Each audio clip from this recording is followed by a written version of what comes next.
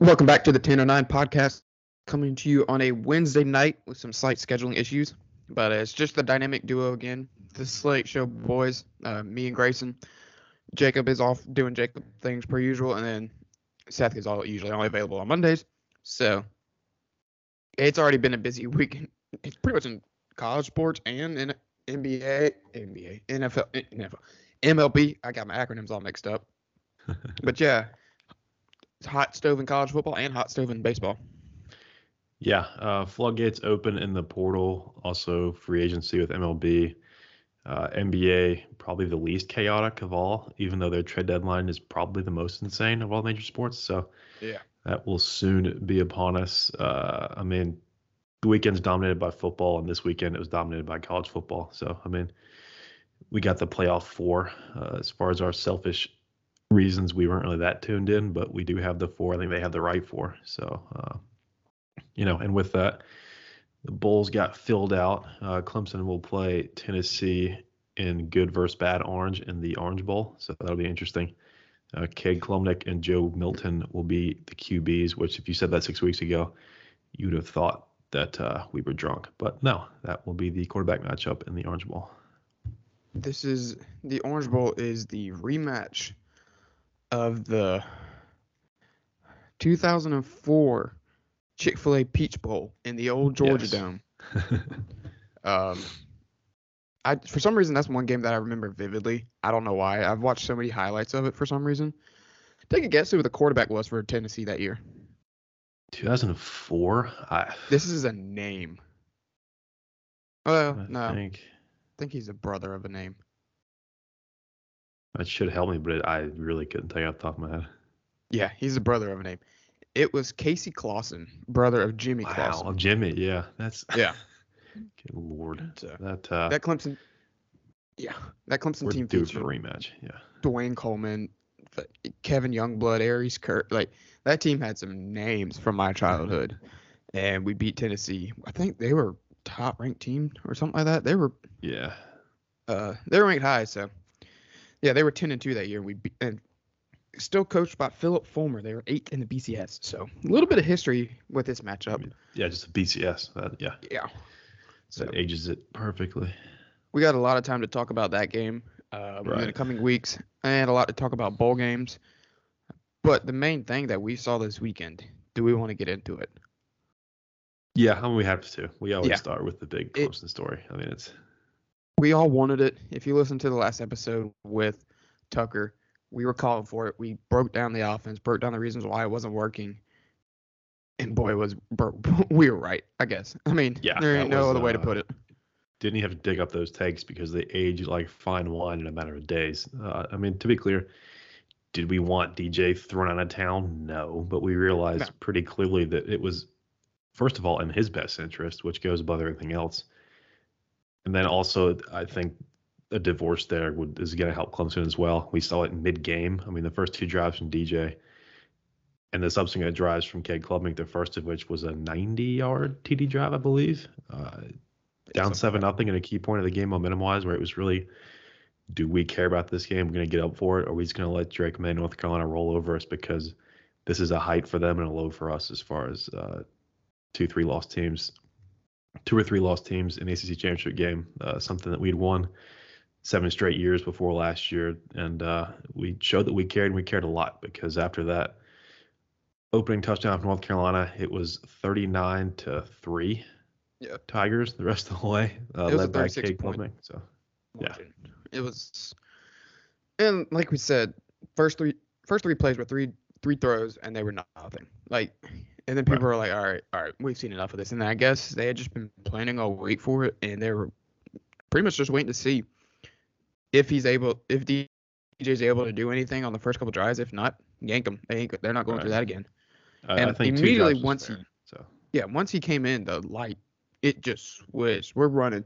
We're having running backs throw balls to the quarterback. We're having tight ends making catches in the end zone. We're having Cole Turner, like by a 5th-string wideout, who they're probably preserving the red shirt with him most of the year. Yes. He catches a 68-yard bomb, and should have scored. And it's on the money. Yeah. Joe Ngata is out there making catches. It was so much different. they reacted so much different. The defense reacted different. Just different team with him and a quarterback, and they finally opened up the playbook to him instead of having him just hand off or just QB draw or something like that. Right. The last point, giving him a sticky note out of a chapters long book did no one any good. We saw it at Notre Dame. We saw it elsewhere on the schedule coming into this game that clearly when he was out there, it was not him in full control with the full trust of the coaching staff. And I think for whatever reason they waited or realized they just had to give him the reins truly. And we saw the result of that. And it was, like you mentioned, 36-point swing in our direction from the point he entered the game. So, I mean, it was literally night and day. There's no other way to describe it. And last time we saw him actually throw a ball like 10 yards past the goal line or past the line of scrimmage. One was the 2-point conversion, and the other was against Georgia Tech when he made that first big throw, and we all reacted like, which was the opener. Got it. Yeah. Yeah. That was 3 months ago, and we haven't seen anything since. So, did they handle the situation right? No. They still think they did. Dabo and Streeter, which I mean, they have to say that they don't want to openly admit. You're dead on that hill at this point. I mean, it's bad process, good result, I guess. One point I don't get that I saw made around social media about if Cade had played the second half against South Carolina. I mean, people forget we were up 23-14 at halftime. It was not a scenario where, and of course the defense helped with that as well. But I mean, it wasn't a scenario where like North Carolina, we were trailing and had nothing going on offense. We were moving the ball, it just wasn't as effective. The turnovers didn't help. But I think, could he have been replaced in that second half? Sure. I think out of the locker room to start second half would have been a good time to do that, just considering, again, the 2-score lead that we had. And whatever the statistic is with us and halftime leads and all that stuff, it's a huge number and a tiny number. So I think that could the switch have happened during that game? Sure. But at halftime, I think looking back at, beyond the emotions of it, I mean, again, we were up 9 points. Yeah. And going off of that with, we should have subbed him in against South Carolina. And everybody's saying that we should have had him in earlier on in the season. You also don't know if he's going to go through, like, just your typical freshman growing pains. He's going to make errors. Right. I mean, granted, we were spoiled with that with the freshman like Trevor just coming in and winning a national championship. Yeah. Like, not all quarterbacks are going to be like that. He was probably almost never happens. I don't know if we beat Wake Forest with him. I don't know if we beat Notre Dame with him. Hell, I don't know if we beat Syracuse with him. Like, fully starting. You never know. He didn't do much that game. He just handed the ball off. Exactly. So it's hard to assume what kind of wins you're going to get if you think, oh, yeah, we should sub him in here. You just got to those in. You just can't do it. Yeah. We got what we got in the championship game, and that's where we're going from now on, and that's what the team is. We can look forward to next season. We just got to get through Tennessee and see how he does for the next 2 or 3 years, depending. Right. And I mean, should he look like a true freshman in the bowl game, that shouldn't detract from what he did this past weekend. It should, I guess, reset expectations because, I mean, the last time we saw a true freshman in a game and he lit it up, it was DJ in South Bend in 2020. Yeah. Which is why we all thought he was another God's gift to the quarterback position, and just didn't end up proving true, at least in what he was surrounded with and the system he was in and everything else that goes into that. So I would say a word of caution to people saying that, all right, 15-0 next year with Cade Klubnik. Book it, right, and pen. That's just ridiculous. Now, could it happen? Sure. Depends on a lot of other different things, though. We've got a lot of defensive guys on the fence as far as staying or going, thankfully. The going would be to the NFL draft, not the portal, where we have 9 guys currently. Yeah. Which I'm not a math guy, but you're not replacing 9 as of now transfers with incoming commits. There's going to have to be some take to the give with the portal. And as of now, we have not offered anyone in the portal, which I get. We want to do our due diligence. We've had some contact, I think. As far as names go, I don't really keep up with it that closely. I would hope Justin Flo would be the one off the top of my head with the top linebacker in the 2020 class that we were a finalist for before he ended up in Eugene. So just one example. He's really one of the few names outside of quarterbacks that I honestly recognize. Right. Like Sanders, Alabama, maybe. Yeah. Storm Duck. I saw Storm Duck. That's a name you're gonna recognize because of it's a name. But he's a grad transfer. I mean, a bunch of them are grad transfers, which I think in the tweets that we see and all of like from on three and stuff like that. I know it's probably hard to be able to know who's grad transfer and all, but that's a little different than a 2-year starter just transferring for money. I feel like they need to show the difference in that. I don't know, because we've always had grad transfers. Grad transfers has been a thing for how many years now? It's like a long time. It's different than just leaving just to go get money, and that's where this portal is just. Yeah. Who the hell knows? Yeah, I mean You mentioned quarterbacks: JT Daniels, Spencer Sanders, Phil Jerkovich, Devin Leary, Brendan Armstrong, Graham Mertz. That's just the quarterbacks, and of course DJ. Yeah, and that's just quarterbacks, just Power 5, the top level, I would say. We might be missing one or two, but yeah. Remind you, JT Daniels, this is talent his third time in the pro portal, going to his fourth team. Yeah, and he could. I don't know how many years he has left, but it's too many. He could play next year if he gets a medical redshirt. That's just ridiculous. He could play in 2024, and he started his career in 2018. Yeah, and obviously we hope he doesn't need a medical redshirt, but that's just. Oh, he will take it too. There has to be a limit to some of this stuff. And then Keaton Slovis is another guy who's going to be on going to his third team, transferring from Pitt to who knows where. After a year. It's just a whole. It's the Wild West. They got rid of the rule where you sit a year, and that limited people. Once they started giving waivers to which some are understandable. Oh, your parents sick or your grandparents sick, and you're gonna play closer in the MC. The NCAA has a heart at that point, but what it's now too, though. That used to go viral. I think there's a kid from Virginia Tech, maybe. They got denied one. And then Cade Mays, I think, was the other one that went from Georgia to Tennessee. Right. But there needs to be some sort of law, or not law, but like ruling coming down with. So a bunch of these are tampering too, with how these guys get places in a week, if that 2 days. So last year Lincoln Riley, this year it'll be Deion Sanders will be the top example of some of that stuff going on. Yeah. Which there's no rule against it. Go for it. No one is honestly going to tell you they wouldn't do it. So until they actually regulate it, which that ship is come and gone. It's too late, honestly. But it's like the NBA trying to stop tampering. You're just not going to do it. You can take draft picks. You can, I don't know what the equivalent is in football, scholarships maybe, but even then, scholarships. There are ways around that too. So stuff like that.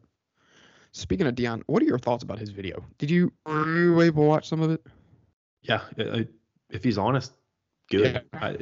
I would rather him get up and say that in front of the entire team than say it behind closed doors or just take that action and not tell the players. He's up front. He's like, look, you guys were a 2-win team. This was one of, if not the worst Power 5 teams in the country this year. There's a reason they're taking a swing at the fence at the coaching position and going out and getting a name like Deion Sanders. I couldn't believe he accepted the job, honestly. Yeah. Just because of how bad that program was. Now, early mid-90s, that was a program with momentum. They had a Heisman winner. They had some really good teams. It was like but since then, you think Tennessee and Nebraska have fallen off. This team has gone to the gutter, not 5-7 while cheating like Tennessee. I mean, was lucky to win a game this year. And I think that he also had a point. He says, I'm bringing my luggage with me, and it's Louis. I mean, he had talent at Jackson State. Travis Hunter, the number 1 recruit in the country, who I guarantee you right now on Wednesday night is already packing his bags for Boulder. He's going with him. He pretty much said on the Twitch stream, Coach, I'm coming with you. So yeah, I mean, that move is not made by Deion without, not written in stone, but some assurances from his top guys that they're going to come with him, just like Lincoln Riley almost. Yeah. So, I mean, he brought his son once in his doghouse, parentheses. He's going to come with him. He'll be starting safety. Yeah. I mean, yeah, I'm all for it. I think it's good to try and, Colorado program, like I mentioned, is one of, if not the worst in the Power 5. There's a couple out there in the Pac-12, Arizona State, one of them, it's another huge rebuild. But, I thought Cincinnati might be a little better for him, just graduating from HBCU to G5 to P5. Not that he's not capable of a jump straight to P5, but I just figured with the jobs that be available in the states, the programs that they would be in, like, for example, Colorado, they'd be better served at a more stable program with some more resources already available to them. And I mean, there's rumors at Jackson State that a lot of financial things promised to him didn't happen. So some people wanted to criticize him for leaving. I find that hard to believe. His salary is like 15 times higher now. He was paying out of pocket for a lot of the stuff at Jackson State. Got him an apparel deal, all new facilities, a lot of which he contributed to partially or fully out of his own salary that is now dwarfed by Colorado, who I think he was joking. The AD said that we don't have it right now, but we're going to have it. Yeah. Hopefully that's tongue in cheek, although I believe it because, you think what athletic program at Colorado is making enough money to support that? Who knows? But, they'll figure that math out, and Dion will, like you mentioned, in a joking way, but in a pretty serious point overall, that he's going to bring talent with him, and the guys sitting in that locker room or team meeting room are going to have to earn their spots. Scholarships, playing time, starters, any level you want to think of, because again, they were horrible this year. Yeah. We talked about the portal. You mentioned Cincinnati. The coaching carousel is just about the same as a portal right now. Right. That's why I've never really understood you can't not have the portal, because if these coaches, not Dion to the biggest extent, but these coaches will tell you one thing, get that offer, and they will be on the first flight out of town. I mean, it's looking at you. What's your face? Satterfield. I wanted to say Summerfield, but that was wrong. That man's going 15 miles across the river to Cincinnati. And I think they just with the hire that they had today. Right. And Cincinnati also plays Louisville in Fenway in a bowl game, and that is a bowl game that has one sideline. So that will be very interesting. Yeah. Satterfield said he wasn't attending. Probably a smart idea. I would not recommend it, just given the dimensions of that game. So, yeah. Yeah. Jeff Brom, the Purdue coach who's been there for 6 years, former Louisville quarterback, was announced today that they agreed to a deal. They were close to hiring him before they hired Satterfield last go around, and they weren't going to miss out on him again. Things for Satterfield at Louisville just kind of went downhill once his name was connected to the South Carolina job 2 years ago. Right. And again, his opening press conference, he said it was good close to the airport. I will say that the recruiting class he had coming in was serious. They had a 5-star running back that decommitted today. I'm not sure what his future holds. It will not include Louisville, it didn't look like. But I mean, he had like legitimate talent coming to Louisville. Yeah. So I was a bit confused by the timing of it. Like right when he gets a little bit of momentum, Blake Cunningham, an electric quarterback when healthy. Reinforcements on the way in the form of, again, blue chip talent that really is not a place in Louisville that gets a lot of that. Guys like Mekhi Becton, the offensive lineman, the only first round pick recently I can even think of, but Lamar Jackson. Right. He was 2017 draft. That was before. Jair Alexander was before. Yeah. Right. I think Tutu Atwell was before. He won a first round pick though, but he was an NFL guy. No, it's just Rams. Names I remember not. Yeah. The whole Cincinnati, Louisville, and Cincinnati being now involved with Wisconsin. Wisconsin just got UNC's offensive coordinator. Yes, but they will not get Drake May apparently. Yeah, which Drake May through and through. I mean, his dad quarterback UNC brother. Right, that family's Luke May. That's enough you need to know about him. So. He bleeds Tar Heel blue, but Carolina blue, whatever you want to call it. Yeah. But that's just another one of those. Oh my God, guy just got dunked on in St. John's. But it's just one of those things. The coaching carousel is crazy. It's about as crazy as the portal. Yeah. Once a team fires someone, one switches, and it's a carousel. So. With assistants too. I mean, we saw, guys that Elliott and Scott, and I mean, obviously most notably Venables took assistants and GAs with them. It's pretty similar, honestly. Just doesn't get as much press because I think it's still there. There's just a different standard held to coaches moving and players moving. Yeah, one gets paid a lot more, but now they're starting to catch up. They're catching up quickly because you get past the top 15, 20 coaching salaries, and it's getting that gap is shrinking very, very quickly. You look at guys like Adoree Jackson and especially these quarterbacks. Yeah. Like Quinn Ewers made more than probably 3/4 of the coaches in America and didn't play snap. So I mean and then transferred. So it is shrinking if it even still exists. Yeah. So we've talked a volume about the portal and coaching carousel, but the playoffs are set. We got the four teams. They got it right. Yes, they did. Get Bama the hell out of any conversation that happened, because that was it was funny, but also not that conversation.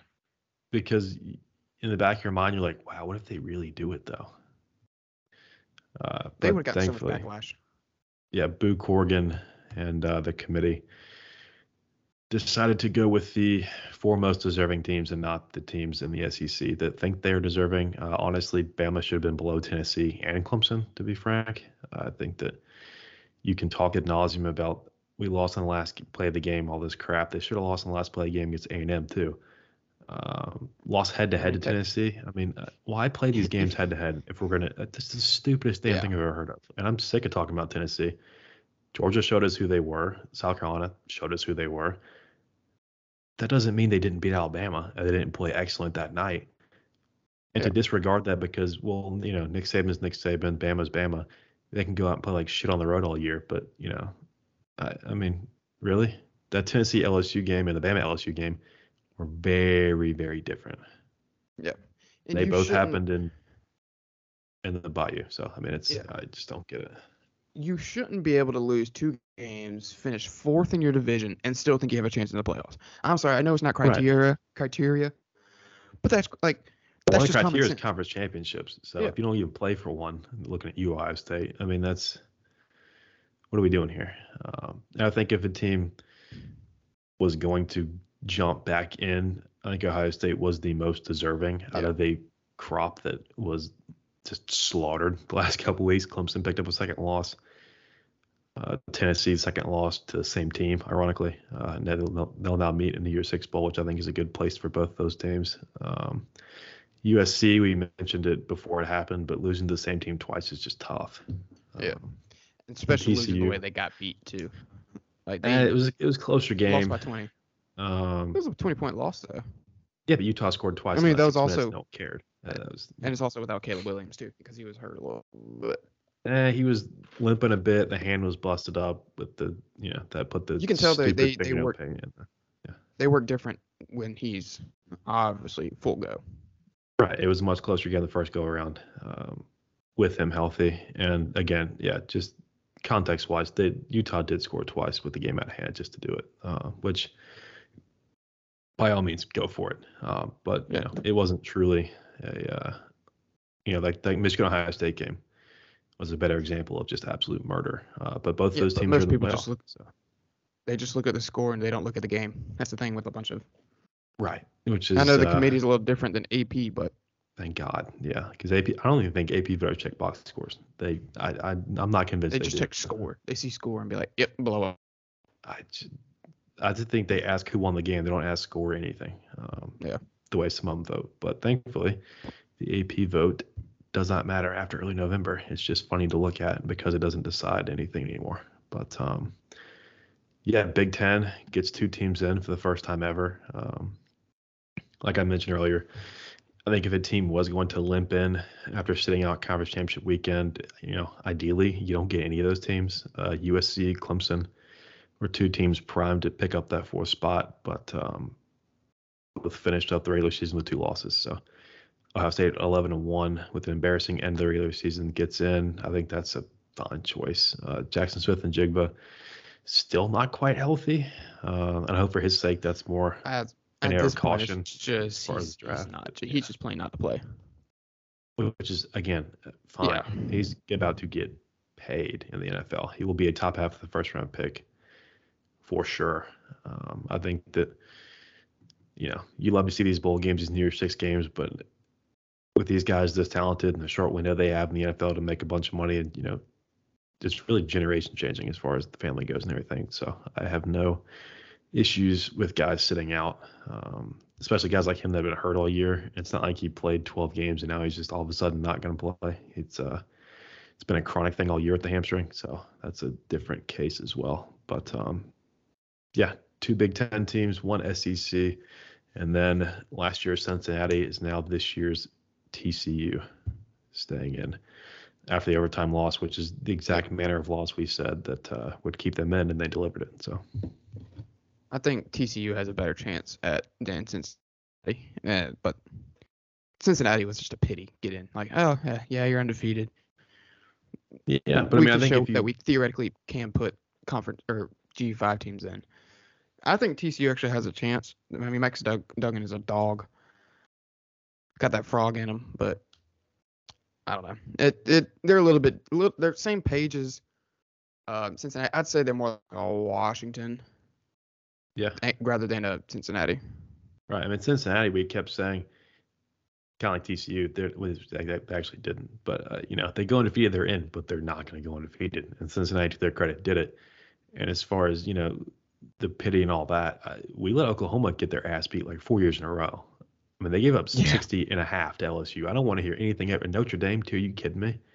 We beat them 31-3 and somebody else destroyed them. I mean, I don't care I don't care. Put Jackson State in playoff. I don't care. We've seen teams lose by 40 and 50 before. I don't care who it is. I really don't. As far as, what conference and what program and other front of the jersey issues. But I realized that was Cincinnati going to beat Alabama? Hell no. But I mean, they earn the right to go and give it their best shot for 4 quarters because we've seen much bigger programs with much better athletes and everything else, even with a team that had Desmond Ritter and Sauce Gardner last year, get destroyed on TV. Two guys aren't going to beat Bama. I'm sorry. No. And, yeah, we've seen Oklahoma had a Heisman winners lost in the playoff by 30. I mean, it's just, as far as, but they would get killed. I mean, we see it every year. There's at least one semifinal blowout, it feels like, if not 2. So, yeah, I don't think we see a blowout this time around, honestly. I mean, I think that these 4 teams can all score enough, honestly, to stay in it. I mean, TCU's got a first-round pick at receiver as well. Quentin Johnson, I want to say. I'm probably missing that. He's a stud. But, yeah, he's had some injury stuff too lately, but and their running back is good. They have sneaky good skill talent. Yeah, TCU's running back is good. He just got kind of shafted there at the goal line in overtime, which I still think he got in. That was the worst damn spot in the world. Neither here nor there. Ridiculous. Yeah. Thankfully, it didn't cost him a playoff spot, but yeah, I don't think it should have. If it was a blowout loss, then yes, but the 1-point loss, right, or whatever, 3-point loss, whatever it was, which was the narrative going. I'm okay with it. Any respectable loss, pretty loss, whatever you want to call it. Tennessee losing by 40 to South Carolina was a quality loss, like they like to call it. So I mean, it's we thought it should be enough to make the playoffs still, and it wasn't enough. So thankfully, like you mentioned, the 4th place team in the SEC West did not make the playoff. So, quick note on the portal. I think there's well over 1,000 names already in. We've already had 3 cycles of this, and it's not really going to compare volume-wise, I don't think. But in the past 3 years, 38%, 41%, and 41% of names in the portal actually find new homes. I'm sure that's skewed much closer to 100% as far as the names that we recognize and the quarterbacks and all that stuff. So, I mean, that's the side no one's going to talk about for a long, long time is say Clemson has one more guy in the portal, based on the entire set of guys in the portal, 6 of those guys aren't going to land. I mean, that being said, coming from a program like Clemson, they're probably going to have a much better shot than other guys. But, I mean, still, the front of your jersey, if you didn't really do much or, you were hurt, things like that, it might not get you a spot somewhere else. Even if you had a small role, it might even be less. So it's a gamble. I don't think a lot of people realize, and it's going to suck when, some guys that had chances to play at their current school, try and accelerate the process and end up losing everything they'd worked for already. So I'm not sure what's going to look like volume-wise. 8,200 guys in the portal last cycle. I think we dwarfed that this year. I think we had 1,000 on day 1 or day 0. I think Sunday or Monday, whatever day it was that it opened. So there's going to be some scary numbers that come out of this, but hopefully that 41% number gets better year in, year out. But, we've seen with increased volume through 3 cycles, that's really not proven to be true, unfortunately. Yeah. Heisman finalists, two are obvious. 3 are obvious, one's questionable. Well, 3 are correct and one's idiotic. Yeah. We'll say I that. don't know why that I've been listening to a couple podcasts, and some are just saying that's just a career award. Like, you're a name. What do you here. mean career award? It's like a Then put Hooker in if it's a career award. and that's what. But that's and the fact that Hooker got hurt and didn't play the final 2 games is probably why he's not in. Game and a quarter. I mean, yeah, that's why he's not in. So he still has better numbers than Bennett, I bet. Yeah, he does. I just don't get it. I don't. Is Stetson Bennett the best player on Georgia? No, but he has better. It's not close. He's not the best quarterback in his division of his conference. Yeah, he's just he's one of those game managers. That's all he is. I mean, he's taking a step up compared to last year. He's better than last year. Yeah, last year he would not have had a working game at any point. But he's not a Heisman. It's more of I don't know how to explain it. It's now one of the most self-serving things out there, and it's pathetic. I don't understand how Heisman alumni, and I don't know if that's who determines finalists, but I don't know. It's like geographical voting, and then it's a whole. Whatever. I hope it didn't get a single vote. I hope there's an entire referendum on this crap. No, he did. That's why he's there. That's even worse then. Yeah. I mean, because I think some of it was. They were saying, this was like Tom Fornelli, and I'm paraphrasing what he said. It's like, or Chip Powder, somebody on that podcast, that there's a threshold comparison, say there's 100 votes for first place, 80 for second, 70 for third, 60 for fourth, and then 30 or 20 for so on. Yeah. They're going to take what's a good grouping, and then that's going to be your finalist. That's what they were saying, and I'm guessing that's why Stetson's up there, is that he is close to the third place vote getter or something. Maybe he is a third place vote getter, but that's just Heisman voters being stupid. I mean, the top 3 are the ones that you have in order: Williams, Stroud, Duggan. Yes. And then I guess they have to fill out 1 through 5 or whatever. So he just got names because he just won a back-to-back SEC championships and undefeated season, all that. It's just a name voting thing. They see a name and vote. If we're going to continue to refer to this as the most prestigious award in college sports, then we cannot have stuff like this happen. I'm sorry. It's going to water it down, because if the quality of the result does not match the quality of the award, then what are we doing here? I think one defensive player. It's a quarterback award. There's been one defensive player, 2 wide receivers, and not a running back since Derrick Henry. Yeah. I mean, put in Bijan Robinson, put in Drake May. I don't care. They deserve it more than Bennett does. Last year, Will Anderson probably should have been up there too, instead of Aiden Hutchinson. Yeah. Right. Or both of them. Yeah. I didn't even realize there was 4. I swear they went from 3 to 5, and now they're just somewhere in the middle. It varies. There's no need for a 4th one. Yeah. There's just not. There's no need for 3 unless it's really tight. I think 3 is a good one, because you can do 15 minutes on each, and then you do it at the end. Podium, I gotta watch 15 minutes of Stetson Bennett when he has. I mean, I might get as many first place votes as he does. What was the year? It was was it when Tebow won it or something? Ndamukong Suh was there, and there's 4 other dudes too. Yeah. So it's gone from 5 to 3. I think it's what it is that voting thing that I was trying to explain. Okay. Which I still think they should probably just cap it at 3, because if they're doing that much, if there's that much difference between 3 and 4, it's not going to matter all that much. There's only one dude that wins it. There's never been a 4-horse race ever. It's rarely 3, honestly. But we know who's winning it this year. It's Williams. No, even doesn't matter what he did against Utah. He's got it in. Right. It's what he did against Notre Dame and UCLA. It was honestly just Stetson last man standing. So Stetson Bennett's just a weird name in there. So they're just getting him up there just to boost the playoffs, really. I mean, you got 3 out of the 4 quarterbacks in the playoffs, so there you go. Sure.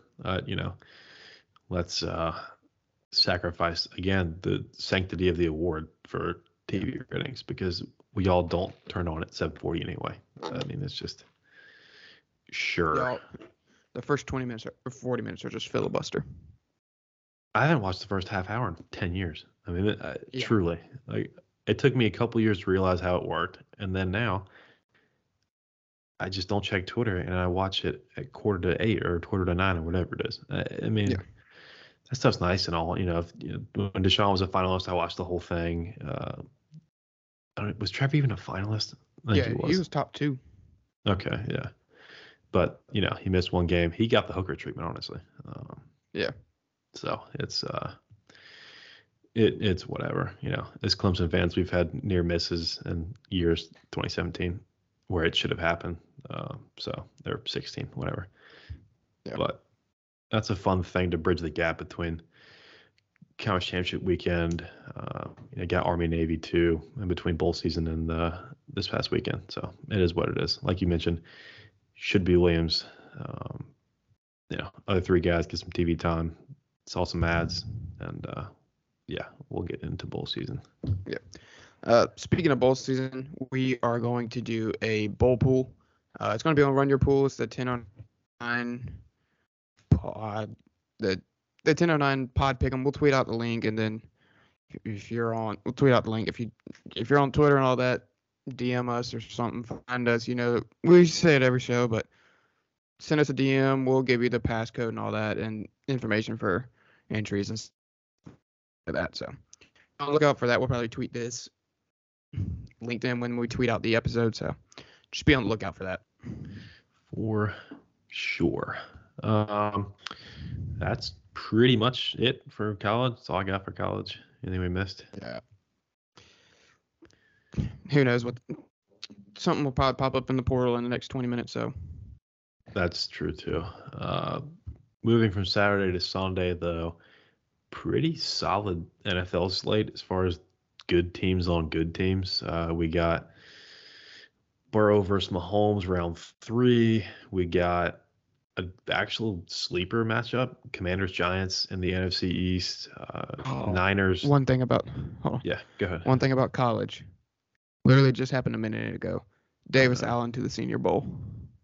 There we go. That's deserved. Yeah. We're getting some awards right. Shout out to the 1009. Yeah, he absolutely earned that. Good Continue. Fins and Niners was the matchup of the day. We'll get to specifics in a minute. Jets Vikings, the weirdest spread of the week, I think. Vikings only laying 3 in a game that proved to be pretty close. But yeah, starting with we'll go Jets Vikings first. We mentioned on the Slate Show that game just weird. Mike White, you saw the explosion last week, and we're gonna get this week, and it was more of the same really. Kept them in the game. It was 27-22 Minnesota late. Jets had a 1st and goal inside the 5 and couldn't find the end zone. So the Vikings, again, another one of those games, they're 9-0 in one-score games as they reach 10-2 on the season. As we get into the stretch run, really. I can't quite wrap my head around Minnesota Vikings Super Bowl contenders. I don't know about you. This game really doesn't tell me much other than they can't put teams away, honestly. At this point, to me, it's good teams find a way to win, and they are finding ways to win. So like I don't know if I really put them. Yeah, I don't know if they're on the verge of being Super Bowl contenders. If they had a couple of these as blowout wins, then yeah. But I'd say they're on the fence for me. I can see them getting to like the NFC Championship game. I don't see them winning the Super Bowl, but they're a good team. They got weapons. They got an all right defense. I mean, the Jets have a phenomenal defense. There's no ifs, ands, or buts about that. Justin Jefferson had a game. They're just a good team. There's not much else to say about it. Yeah, Hawkins at the deadline was huge for the offense as well as adding more juice. They really didn't honestly need it, but it frees up Jefferson that little bit more. A.J. Brown. That's stupid.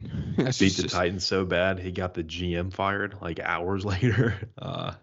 Granted, he probably should have got the GM fired draft when he night got traded. When that happened. Yeah. The Mike Vrabel reaction resonated pretty loudly all over social media as he was pretty disgusted with it, as he should have been, because that trade was stupid as hell. Now, that being said, Treylon Burks, despite injuries, has been pretty good, but He's not A.J. Yeah. Brown. He got his first touchdown this weekend. Yeah, he fell on a touchdown last week. Derrick Henry got caught from behind on a long run. Fell on that one in the end zone this week.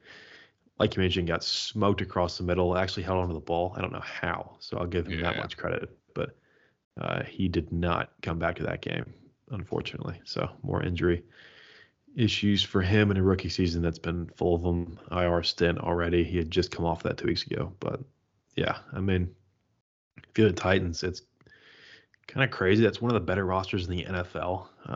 They're going to win their division. They're in a prime spot going forward in that division.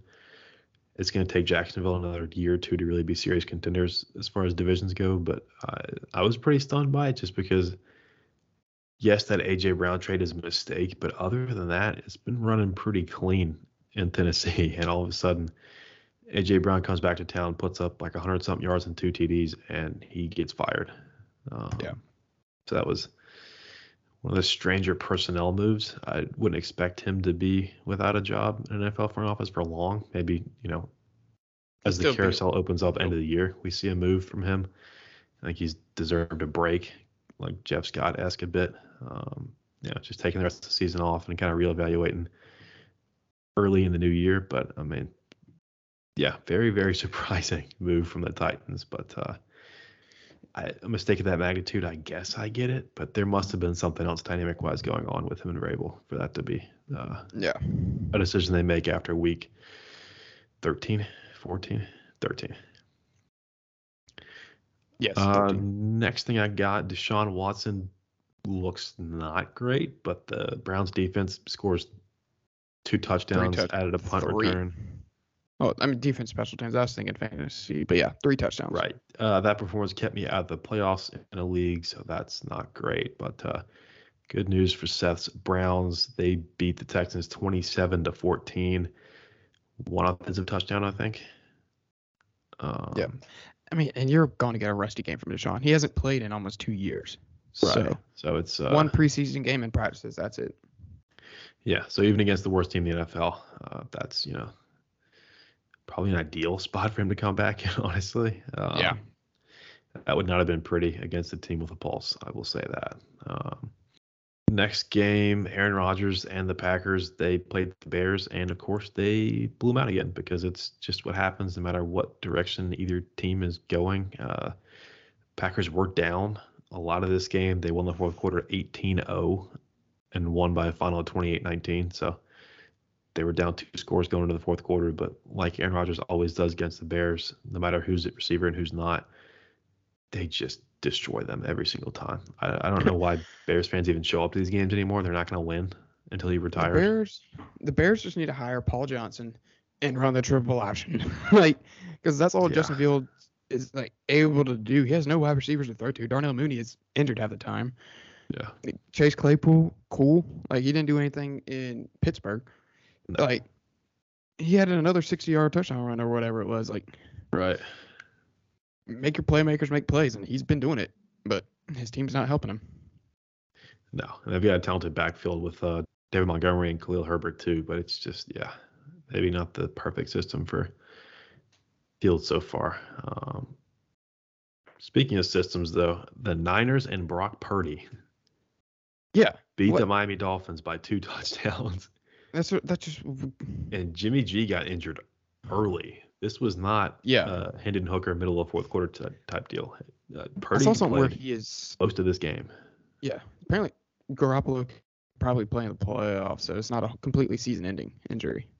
Yeah, it's not one that requires surgery, which would end his season and playoffs. So was he going to have the thing that Travis had and Justin? It was a Liz Frank, I think believe. I heard. Is that the same thing? Trying to remember what Justin Travis had. I think it's Liz Frank or Anne Frank, whatever Frank. Right. Yeah, so serious frankly, injury. Who gives a damn? Yeah. Damn, that was a good one. He will not be back. It's just bad quarterback luck. It's bad. Trey Lance out for the season. Garoppolo, obviously. And then Brock Purdy comes in and obviously just wins 30-17 against a good Dolphins team. Yeah. A defensive touchdown helped that final score too from the Niners, but I mean that defense, I've been saying it for weeks now, is good enough to win a Super Bowl. And we've seen Jimmy Garoppolo not at what I would call an elite level get them 3 drives away from a Super Bowl before. So I think that with Nick Bosa healthy, a couple other guys coming back for the San Francisco team. Stud. Right. Former Mr. Irrelevant, now one of the more relevant quarterbacks in the NFC, as I think this is the best team in the NFC, but they're on their third quarterback now. This is one game.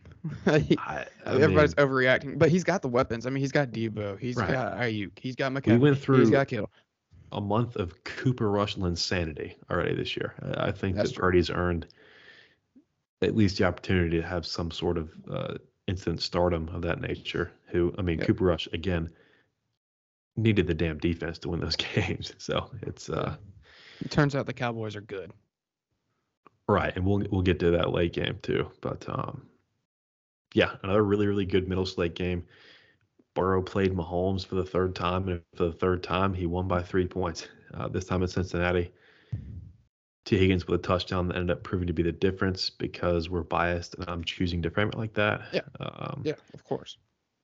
That Chiefs safety, whatever the hell his name is, was mouthing off, and like we see many times when you talk before the game.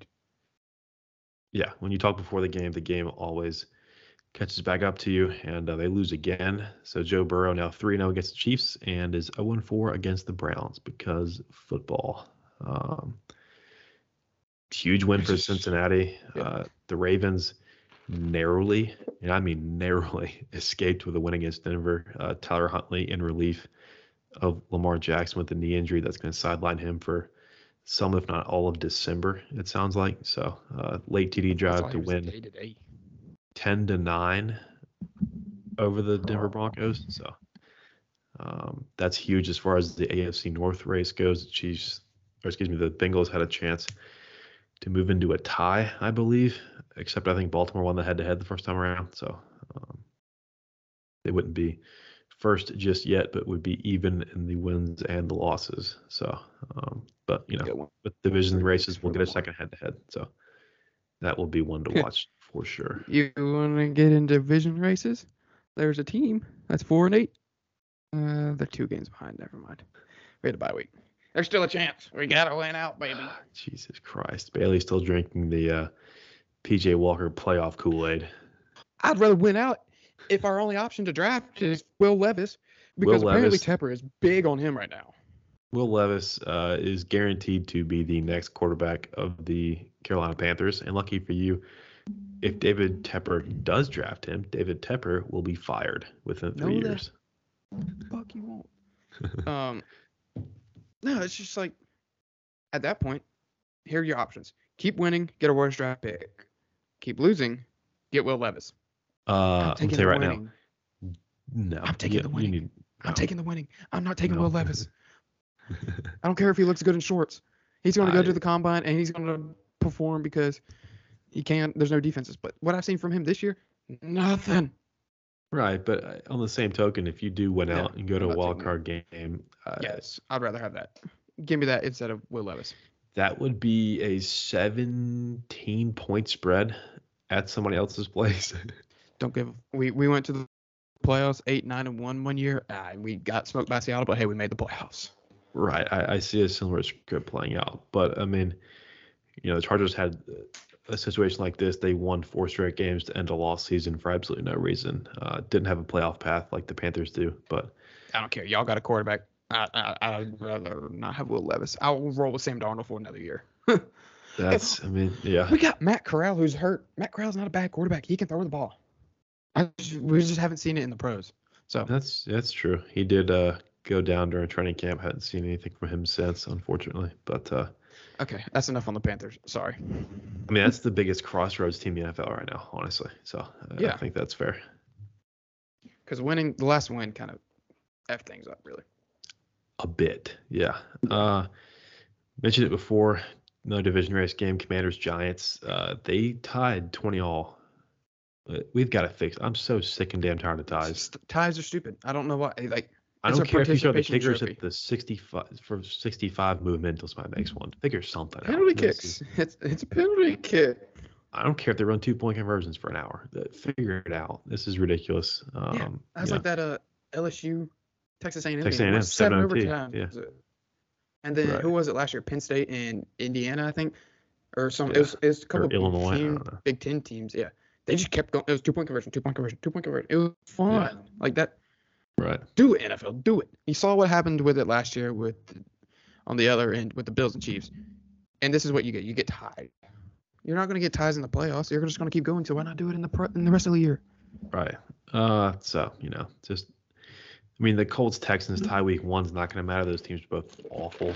But as far as teams like the Giants and Commanders, who have been treating opposite ways lately, but they both have playoff aspirations, and that's going to screw things up. So we'll see what the ultimate impact of that is. But speaking of the NFC East, the Dallas Cowboys beat the Colts 54-19 in a game I cannot believe was on national television. If you thought the Jeff Saturday hire had any sort of merit or chance, it does not. That team is bad. That was just a feel-good hire. Like, literally, That he won a roster game. has talent Good for him. that is being led blindly by Jeff Saturday, who, Amen, like you Ryan, mentioned, honestly. feel good, play like shit because they got murdered. And I just don't understand how this has really not been a talking point. Like, it was a big initial reaction to the Saturday hire, and now it's like, oh, okay, whatever, they're mailing it in. I mean, that's literally tanking. I mean, I don't know how else to describe that. That's the most blatant tanking I've ever seen because they had Pittsburgh last week. I never once for a second thought they were going to win that game. Mike Tomlin against Jeff Saturday. Are you kidding me? Yeah. I don't care who you give Mike Tomlin. He's beating Jeff Saturday. I don't care if it's high school kids. Mike Tomlin will coach universes better than Jeff Saturday. Yeah, so Jeff Saturday piloting a tailspin in Indianapolis. And I don't know what the hell their plans are for the future. They've got half dozen Pro Bowlers on the team. Or they did last year. They had like 8 missed the playoffs because they couldn't beat, one in whatever Jacksonville at the end of the season. So, I mean, it's troubling. Frank Reich let go, fine. But, I mean, to replace him with that and put the team in that direction is kind of ridiculous, honestly. Yeah. But there's no rules against it, so you can hire as many alumni as you want to lose every game the rest of the season and give your successor another first-round pick. It's going to have to be a quarterback. There's no way around it. You don't do this without having your sights set on a quarterback. So quarterback and some wide receivers. Right. I will say Alec Pierce is having a hell of a rookie year. It's overshadowed by that team being awful, but him and Pittman are good, but that is a very good top 2. Yeah. Tight end talent we've seen in years past, not quite there. Jonathan Taylor, obviously one of the best running backs in the league. Naheem Hines behind him. Never mind, he's in Buffalo now. Yeah, who they've picked up like 4 running backs this season. Right. Yeah. Deion Jackson had that spot start and did great, so they've got talent everywhere, just not in the coaching box. So, other late game, last game this week was Monday night. Taysom Hill scored a touchdown for no reason to put me out of the playoffs in a fantasy league. So shout out to him for that because I bet on it and I knew it was going to happen. So you suck. The Saints defense also sucks. They gave up 2 late TDs to Brady, who something changed after his personal developments because he is now 3-1 since then, I believe. Vintage Brady late Monday night. Yeah.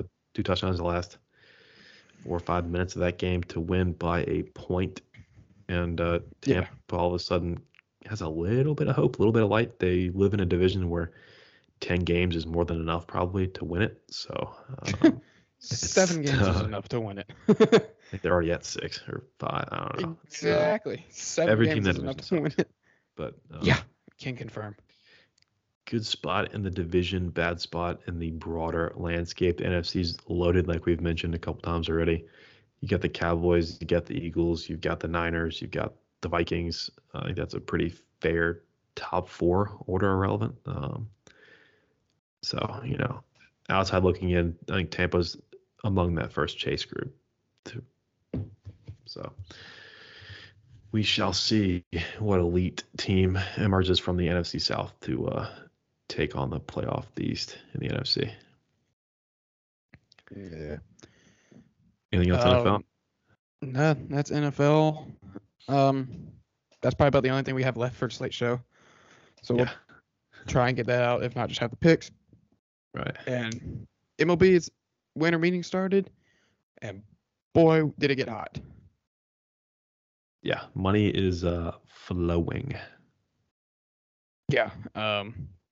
Turner to the Phillies, DeGrom Rangers, Scherzer Verlander Mets. Bell to the Indians, Bellinger to the Cubs, Haney to the Judge to the Giants. Paul Heyman. John Heyman. Who is an idiot? He went to the Yankees in case he tweeted out there was basically a done deal with the Giants. The Red Sox just signed a guy from Japan for a shit ton of money. Yeah, Yoshida, $85 million deal, $15 million posting fee. That's Xander and Devers. Man, you've got to keep at least one of them. Yeah. That city will burn if both those guys walk for a Japanese outfielder who is extremely talented, gets on base a ton, super low strikeout rate, but he doesn't have the goodwill built up with the city and the sports town that is Boston that those two guys have. It just hasn't proven it over here. I mean, we see it all the time. I mean, Ohtani, best player in baseball from over there. So, I mean, it's very promising, but at the same time, you got to keep your proven superstars around as well. So Boston is also at a crossroads, I think. Some contracts that we saw mentioned Trey Turner, 11 years, $300 million to the Padres. Right. And apparently, to the Phillies, but apparently the Padres outbid the Phillies. Yeah. But, I mean, they already have studs already. They had that stud rookie, or was he rookie? C.J. Abrams. Yeah, C.J. Abrams. They obviously have Tatis, who's going to be out for longer. Right. The PDs. Phillies just got stronger, and then Aaron Judge signed a deal with the Yankees. It was $360. Yeah. So $40 million a year for 9 years. In 6 years will make the Pujols deal look like the best deal in the history of sports. So thank you to the Yankees for that. Yeah, but if there's a guy to you have make to the contract worth it. It's that or lose him. I think the last bump is what kept him in. So sure, the Padres also losers on that one, as are the Giants, who are really no longer relevant, honestly. Are they still in for Stanton? Because I saw a tweet about Stanton to the Giants. I don't know. Sure. What the hell is that going to change? Honestly. Justin Verlander signed a 2-year, $86 million contract at almost the age of 40. Yeah. Which is wild. Kenley Jansen got 2 years, $32 million, also to Boston. Yeah. There's an agent doing his job, right? Because good lord. Yeah. And the reason why the Mets went and got Justin Verlander is the fact that right-handed ace Jacob deGrom signed a 5-year, $185 million deal with the Texas Rangers. The Rangers must have a gold mine literally oil mine feeding into their bank account. Because last year they went and got Corey Seager for $1 million, $1 billion, or whatever. Then they got Marcus Semien for $1 billion. And then now they got DeGrom. And they got guys like Kumar Rocker and Jack Leiter in the minors. Yeah. Like, they got studs. Give them a year or two. Hopefully DeGrom stays healthy. Like, they could be dangerous.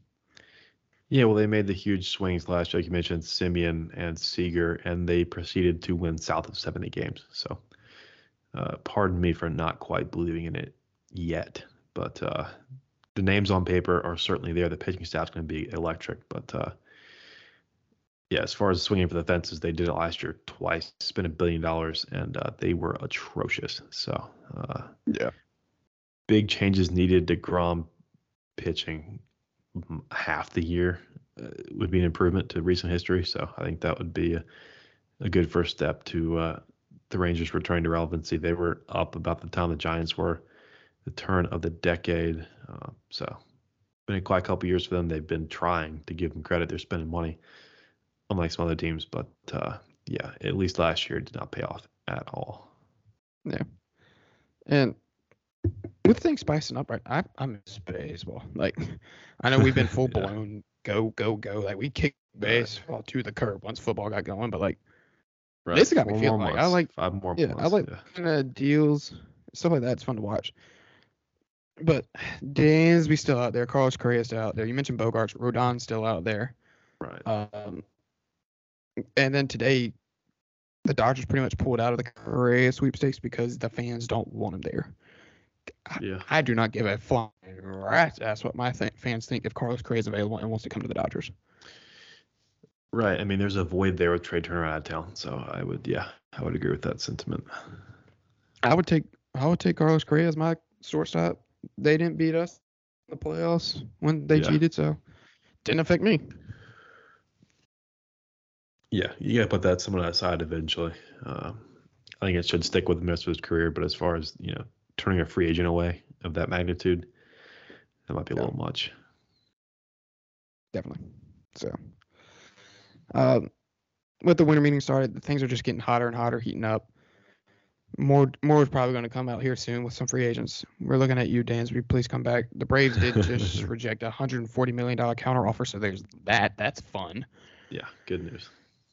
But yeah, that pretty much tops off baseball for right now. Do we have to talk about fantasy basketball? I think we should, because a miracle occurred this past week in our fantasy basketball league, and I think Bailey is just the man to tell you about it. So go ahead, Bailey. Jacob beat Grayson. No, Grayson beat Jacob. Yes, I did. That's about it. Nothing else happened in the league. Bailey, the same person who beat me and will be the only person to beat me all season, lost to Seth, who was 0-6. I'm pretty sure he had not said his lineup since the first week. No, he is not. He has left approximately 2,000 points on the bench, but that was enough last week because he beat Bailey and is now in the win column with a 1. It may not deviate from a 1, but it is a 1, and I thought that that was an important update with the fantasy basketball league. Yeah, everybody makes the playoffs, but it's still, who's going to have the worst record going into it? BC. Yeah. He can get hot. Still a lot of games. That's true. Speaking of records, moving to, like me, the best record. Celtics at 20-5, Suns at 16-8 are atop the East and West respectively, and they actually play tonight in about an hour on ESPN. So that will be a good matchup to watch. Still no Chris Paul, I believe, for Phoenix, but the way Devin Booker's been playing, I suspect we will still get a very good game out of those two teams. Things really taking shape in the East. Celtics, Bucks, Cavs, and then the field is looking like. Out West, the Lakers currently the 13 seed, but they are 5.5 games back out of the 1 seed. That gives you any idea of the parity we're seeing out West. It's usually the conference that produces a lot of the mania, especially around playoff time. But even early on, we are seeing just how close it is. Out West, the Lakers started atrocious. They've won 7 of 10. Anthony Davis playing out of his mind at full health. They are currently getting destroyed by the Toronto Raptors. But, yeah, I think that the days of the Lakers being a joke are over, at least as long as Anthony Davis is healthy, which unfortunately has not been most of the time lately, recent history-wise. But like I mentioned, they've won 7 of 10. They're getting back on track. They've got some decent wins in that stretch as well. So, right in tune with L.A. Kawhi Leonard is back. Paul George is back for the Clippers. So I think the next Lakers-Clippers matchup, which I don't have the date in front of me, will be one worth watching finally between these two teams. Yeah. I just have not been watching much NBA. Nice. You're good. Yeah. But, yeah, that's 2 days late, but hopefully we covered everything that transpired between last week and this week. Got to Saturday, got to Sunday, got to early week stuff with the portal and transfers, MLB, the names that have homes, the names that don't, and then obviously, just in case you missed it, Seth won his first fantasy basketball matchup in almost 2 months and beat Bailey. So there's that. At least Bailey had his NFL bets this weekend. I'll let our YouTube audience figure out his reaction to that one. But anything else this week, Bailey? Salute. No. Did get updated about my horse from the other week. I think they're planning to run her again in a couple weeks. Sweet. All right. So keep an eye out on that. I'll have to double check. They just announced it, because we haven't heard anything since she last raced, and that was a long time ago. A couple weeks Yes, ago. planning to Picked up race second next place. Sunday. She breezed 4 furlongs in about 50 seconds down There in we go. Palm Beach. She breezed in company with proven winner and 2023 Breeders' Cup contender. Atomically, I don't know. And she will also do a little practice run this Sunday in preparation for a race on the 18th. So there we go. The 1009's horse is back at it. We will, like the first time around, get a Twitter clip out of the details as it approaches. But yeah, exciting stuff. Literally everywhere in sports right now. So keep your eye on that. Keep your eye on transfer portal, coaching carousel, playoffs, literally anything, hot stove, MLB. There's a lot going on right now. So go follow us on Twitter. We'll be tweeting a good bit about it. So yeah, busy time of year as we close the year. But like you mentioned, we'll have it on Twitter at the 1009, Apple, Spotify, YouTube, everything. It will be there. Yeah. Deuces. Subscribe.